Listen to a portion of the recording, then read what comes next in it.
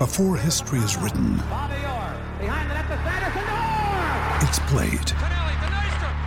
Before it's frozen in time, it's fought one shift at a time. Before it's etched in silver, it's carved in ice. What happens next will last forever. The Stanley Cup Final on ABC and ESPN Plus begins Saturday. G'day, Mike Hussey here, but you can call me Mr. Supercoach. KFC Supercoach BBL is back and there's 25 grand up for grabs. So what are you waiting for? Play today at supercoach.com.au. T's and C's apply. New South Wales authorisation number TP/01005. It is the time of the week where we unleash Hamish Bidwell. G'day, Hamish. How you doing? Oh, I'm doing better than Gary Neville after the Brentford game. Gee, he was a broken man, wasn't he? He was not happy. He was not a happy man. Did you see him? Did you see the stoush he got into with Jamie Redknapp? Jamie Carragher. Redknapp, sorry. Yes, I did. Yeah. I enjoyed that immensely. Yeah, no, it was good. I thought. I mean, he's bang on though. He's bang on. I think I was doing some reading on the stats around it, and it's something like since when the Glazers bought the club, they did something that had never been done before, and it's since been outlawed by the league, where they put the debt on the club. They effectively mortgaged the club to buy it, and it was a club that had always been debt-free. And they have taken, since they bought it 10 years ago, they've taken £1.5 billion pounds out of it in dividends, and they've put no money in. Yeah, essentially paid nothing for it at any point. No. So, yeah. Good business, isn't it? It's very good business, very good business. So somebody saw a loophole and took it. I see at the moment there's a bunch of reasonably well-off United fans trying to put a consortium together to buy it off them, but we'll have to see on that front.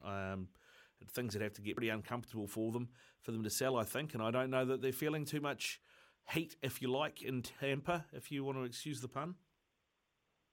No, I think, was it Hicks and Gillette that they forced out at Liverpool? I think they and now the Joe Henry Group or whatever they called own them, but I've never seen anything from the Glazers to indicate they shamed face at all about their contribution or lack of to United. They just happy to own it and treat it as a sort of a plaything and not put too much time and effort into it. Certainly not money. No, definitely not money. I mean, the people that get the heat have been people who have been running things on behalf. I mean, I know that the old... the guy that was running it, whose name escapes me now,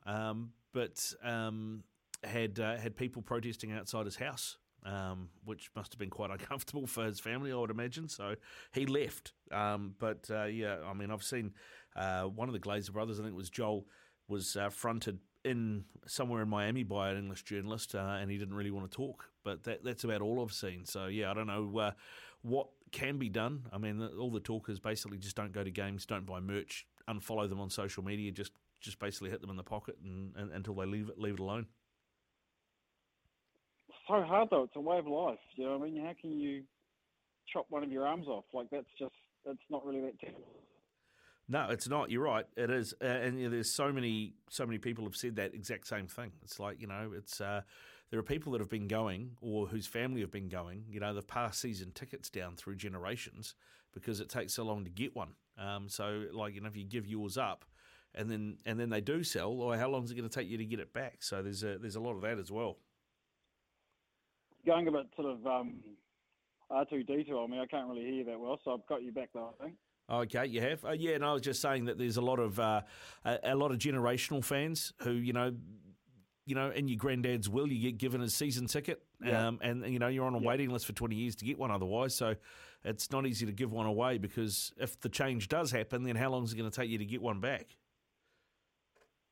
I mean, I'm not a United fan, never have been. In fact, I dislike them, but I was in England for wandering around following the Black Caps in 1999, and they were playing England in a test match at Old Trafford up the street. So I went to the football ground and just stood in awe of it. It's such a citadel of football, such a storied venue, and just to be there and wander around it was amazing in itself without even liking the football club. Yeah, well, I mean, there was I think it was the first. It must have been the Brentford, the Brighton game, first game of the season. The protesting fans basically made them shut the superstore. They all went into the superstore and protested, so no one could get in and buy anything. So they had to shut the superstore for the day. I admire that. Like, I wasn't a big fan of that thing that happened at Parliament, but I respect people's right to assemble and voice their dissatisfaction. So, yeah, I would absolutely encourage United fans to do that if I were there. Yeah, and so who do you follow then if you're not a United fan? I sort of lost track of it because I have to be fair. Like, I'm watching the highlights of Chelsea and Tottenham at the moment because I wasn't a Spark person or a Coliseum Sport person, so I haven't watched it for donkey. So I love Wenger's Arsenal. I love Vieira, Bergkamp, Henry. I went to see them once at Highbury, which I was stoked about. Bergkamp scored a typical goal and then sort of laid one on with a beautiful 1-2 for Ljungberg. It was just everything I wanted to see. Vieira was imperious in the middle. Like, that did heaps for me. I love that. Yeah, they were a very good team. They were a very good team. Dominated for a few years. Broke up the United dominance for a while, didn't they, Hamish?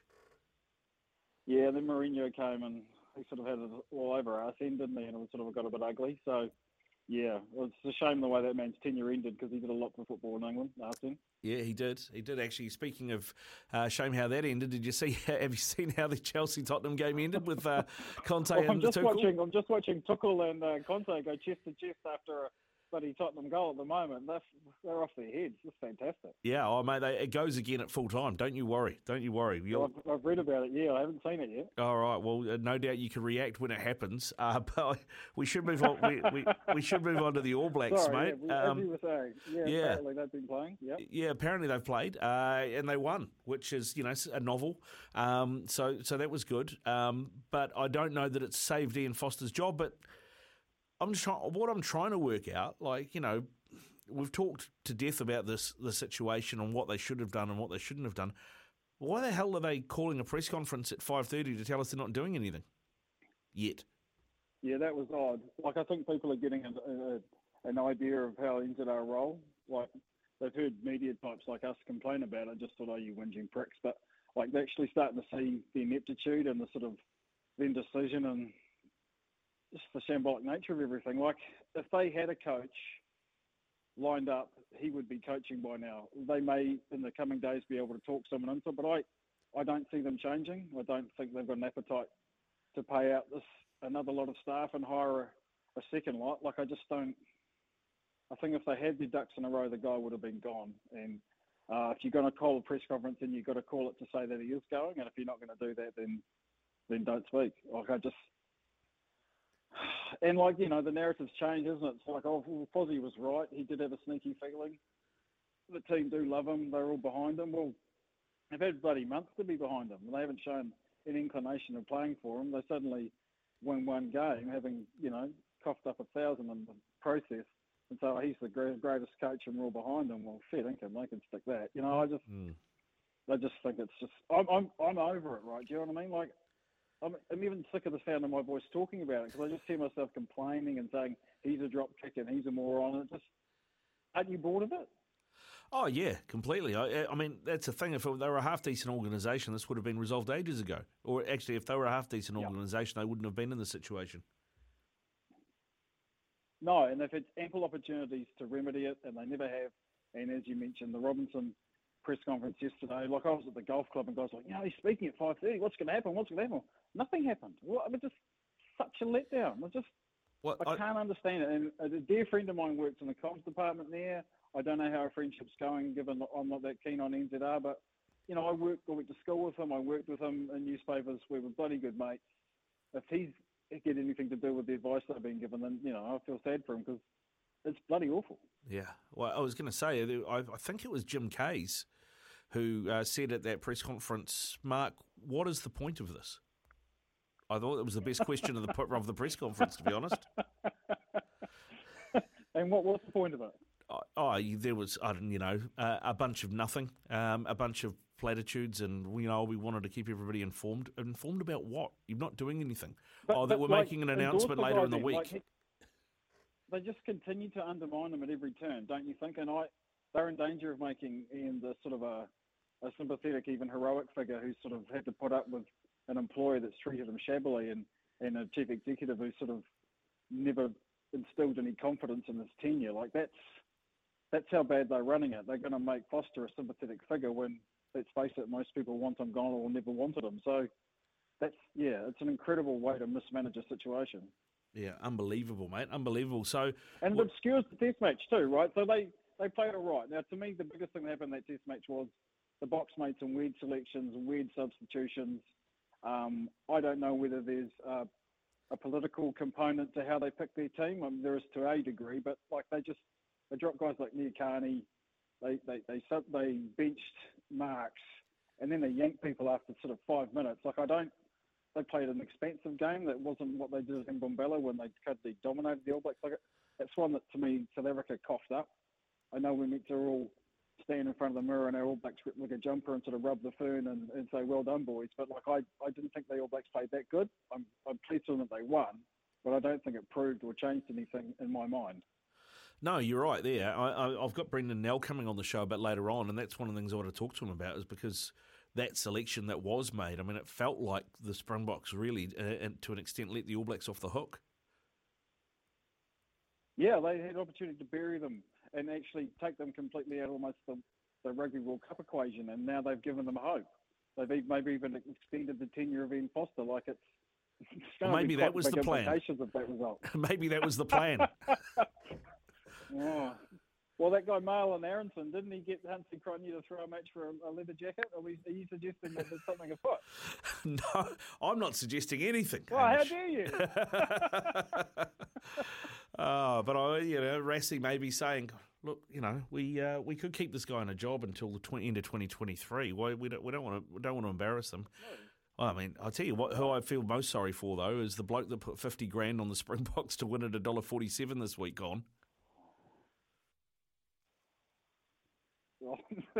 Yeah, I'm sure he's divorced and really unhappy today. Certainly poorer. Oh, my word. Yeah, that's bad news, isn't it? Well, that felt like it was a nailed on result. To be fair, as nailed on as it gets. The way the All Blacks have been playing, going to Ellis Park, having to play the Box up there, I couldn't see the All Blacks winning at all.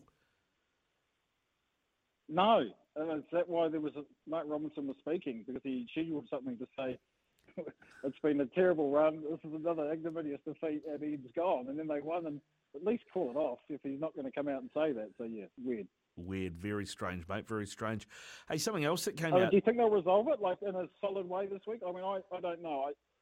All joking aside, I won't be shocked if the status quo remains, but largely because I don't think they have anyone who wants to do it, and that remains to be seen.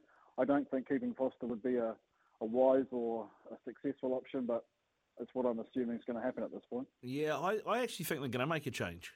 Because, right. Well, the fact they've said that everything's going to be announced at 5:30 on Tuesday or whatever it is, whenever it's going to be, that they're going to make an announcement this week would suggest they've got something to announce, mind you. We thought that Sunday too. So, but, it just feels like that there is something going on. I mean, Paul Cully did that story. He said, look, if Foster doesn't go to South Africa and prove everyone wrong, then he's been told to come home and resign.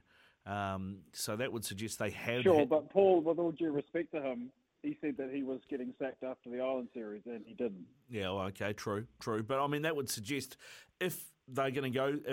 If Paul Cully's hearing that from wherever... you would suggest somewhere within New Zealand Rugby, that they must have a contingency plan. One thing that I know about NZR is they're really good at controlling leaks, and there's generally been only one or two journalists that they leak to. I could name them, but I won't. But people who follow rugby will know who I mean. I wake up to a world exclusive. Old mate of mine, Sam Worthington, who was at Fox Sport. We were over for a Bledisloe. He said, come out to a pub in Surrey Hills. We're having a Fox Sport Daily Telegraph piss-up, but Buzz Rossfield and Paul Kent will be there. You'll love it. So I went to that. Wake up in the morning to a world exclusive. Greg and Paul had a bloody bug in the All Blacks team room. I don't know. I know where he got the story from, but bloody ruined my Thursday morning. I can tell you that much. I bet it did, mate. I bet it did. How was the head? Well, it wasn't that good. I got a call from Auckland saying, you dopey bastard, we've sent you over there. They've got a world exclusive. It wasn't even just an exclusive. The Herald had world exclusive. And it seemed like quite big news. And, yeah, it wasn't a story that I had. So that was not a great day of my career, to be fair. Yeah, no, fair, mate, fair. Hey, let's move on from the All Blacks. Let's talk Ross Taylor. Boy, this book's fun, isn't it? Yeah, it's interesting. I haven't read it yet. I've seen excerpts in that. So I covered Ross when he was not a black cap. So when he was playing for Central Districts and on the way up, really liked him. And then I was sent to cover the 2012 T20 World Cup in Sri Lanka, and he was captain at that point of the Black Caps. And I think New Zealand Cricket thought I'd been sent as a hatchet man. We had 3 cricket writers at our paper, Mark Genty, Jonathan Milmar, and myself. And first day we were there, I asked Mike Hesson a really run-of-the-mill question because I think Michael Clarke was the Australian Test captain, but not the T20 captain, similar with Graham Smith from South Africa. I think A.B. de Villiers was their captain. I said, do you think New Zealand might ever contemplate having separate white ball and red ball captains? And he said, Ross Taylor is the captain for now. He's the board's choice, and we're doing our best to make it work. Now, to me, that was hardly a ringing endorsement of Ross. I wrote that. My tour went downhill pretty rapidly and got called all sorts of names by all sorts of people within the Black Caps group. But look, Ross it was awkward with Ross. Like, I had to sort of interview him during the rest of the tournament, and he was like, where are you getting this? What's it coming? You know, are you trying to cost me my job? Things like that. Like, that wasn't my intention. I certainly felt bad for him, but I didn't think his boss was in wholehearted support of him. And they went back there for a test tour a few weeks later, and he got the bullet. So, yeah, interesting book. I saw more of McGoldrick. I haven't delved any deeper than that yet, but yeah, that thing with the captaincy and that thing with him and McCullum and Heston, it still burns him, clearly. I would have thought it wasn't that big a deal, and that this fact that the team enjoyed success subsequently would sort of soften the blow, and perhaps there would be a recognition that the right guy was in charge, but it doesn't seem that that's the case. No, I remember when it all happened, I was working at Live Sport back, which used to be a thing, and with Ian Smith. And Smithy was quite tight. You know, their families are quite tight, from what I understand. Yeah. And when he flew, I don't know if he flew into Auckland. He flew somewhere anyway, and Smithy drove him home. Might have driven him to Hamilton or something. And he basically told me then exactly what's in the book now. You know, about how it went down. And there was a story too, which I about how a group of senior players led by Brendan McCullum, I think Kyle Mills was part of it, I think Nathan McCullum was part of it, and there was 1 or 2 others, turned up at Ross's room to announce that, hey, now there's a senior player group and we make decisions together. And they all voted as a group and just outvoted him on anything that they wanted. And that was when he knew that something was really up. So, yeah, it was done very... Well, it was curious to see, like at that T20 World Cup, all the players, you know, between overs or what have you, after a wicket, all congregated around McCullum, who was the wicketkeeper, and Taylor would be stood at mid-on and mid-off with the ball, waiting for the game to restart and the bowler to come and take the ball off him. And I remember talking to a very prominent rugby coach about that, and he said, if the players are around McCullum, then McCullum is the leader of that team, and I feel sorry for Taylor, but he's not the leader. And that was sort of how it went down. Like, I feel bad for him as a person, but that group made a choice, rightly or wrongly, that they backed McCullum, and I think history probably showed them to be correct. Yeah, you're probably not wrong, but certainly the way that it was done wasn't great, and that's what I think has come out of the book. I mean, I hasn't painted McCullum in a great light, and you know that thing about him with his mental coach not wanting those emails released, that does make you wonder what's in there, and there's a bit made of that. Mike Hesson doesn't come out of it well, and probably the guy that comes out of it worst out of anybody from what I've read so far is David White. Yeah. I'm honestly not gonna make an on the record assertion about David White, but I wouldn't be shocked if he was not painted in a good light. But equally, like, players decide these things a lot. You just ask John Plumtree and Brad Moore. They just got the Archer from the All Blacks because allegedly the players didn't want them, and now the players are insisting that Ian Foster remains coach. So players, rightly, wrongly, good blokes, bad blokes, skeletons in the closet or not, they are allowed by organisations to make quite a lot of important personnel decisions, whether they should or shouldn't. Yeah, well, that is true. Yeah, no, I've never met David White. I've interviewed him over the phone, but I have had a guy who I respect immensely, who is a very respected New Zealand broadcaster, tell me a few things, and he's not a particularly big fan. And so when I read that, I was like, okay, that's just reinforced a whole bunch of things that I've heard. What about New Zealand cricket then on this? Because it's not just the personal stuff, but Ross has also alluded to some underlying racial stuff as well. Yeah, so the captaincy dynamic and that happens. That's unfortunate. Anything along the other lines, racial vilification, casual racism, whatever you want, that's unforgivable and unacceptable. And I can't have that in life. I can't believe anyone would willingly, or anyone would know that or turn a blind eye to it. I can't believe that, as Ross has alluded to, that there are players in the squad at the moment who have been guilty of it, and he doesn't want to cast their names around for fear of harming their careers. Like that's just there are some things I cannot tolerate, and that is one of them. And if he had to experience that, I'd feel desperately sad for him. He seems a man. It's interesting he's done this book. He's got a few things off his chest. Otherwise, he's held a very dignified or maintained a very dignified silence over his career. Lesser people wouldn't have. Lesser people probably would have walked away from the team. I don't know. Like, is he trying to sell books? Is he trying to help change? Is he genuinely wanting to help people, or is he not? Like, he's having a bob each way on a couple of things, but you can't be allowed to tolerate that within an organisation. I'd be disappointed if New Zealand cricket aren't better than that. I mean, obviously, Murphy Sewers mentioned his experiences as the first Samoan player to play cricket for New Zealand and how he experienced that kind of thing. And NZ Cricket comms have come out and said, it's a different game and we've addressed those issues and we've moved on and that kind of thing. I don't think that does much to make Murphy Sewers any happier, and I don't think Ross Taylor's much happier now either. No, you're not wrong. You're not wrong. I think though that this is something that's been brewing for a while. I think he wanted to have his say and put the record straight a while ago, but didn't want to do it while he was still playing because as he talks about, I had a conversation with Simon Doull when all this happened, and I said, do you think he might just retire? Because I would, if I'm in his shoes, I might just go, you know what? Sod off NZ cricket. I can play IPL, I can play CPL, I can go and play county cricket. I can make a living. I don't need to play international cricket, don't need to play for you. But he was very much, he talks about Martin Crowe a lot and about how they had set targets, and that's what drove him to continue to play. Yeah, I think we have to be grateful for Martin Crowe as New Zealand cricket fans, because without his influence, dead or alive, Ross Taylor wouldn't have remained a black cap as long as he did, and he wouldn't have reached the great heights that he did. I've such immense admiration for that guy as a cricketer, because he got the most of what he had. He was a flash player, a lot of shots, bit loose, and he became a great test match technician, a scorer of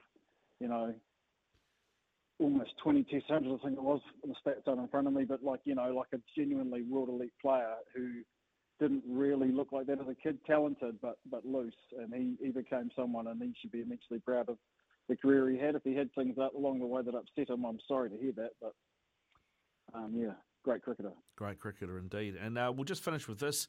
There's actually a text come through from Craig in Christchurch. Hamish, I'll ask you this question because I think it's a great question. It must be the first time a New Zealand rugby CEO has wanted the All Blacks to be beaten and beaten well.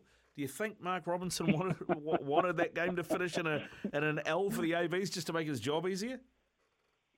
Well, you talk about the punter having 50 grand on it. What is the Foster on? $1 million.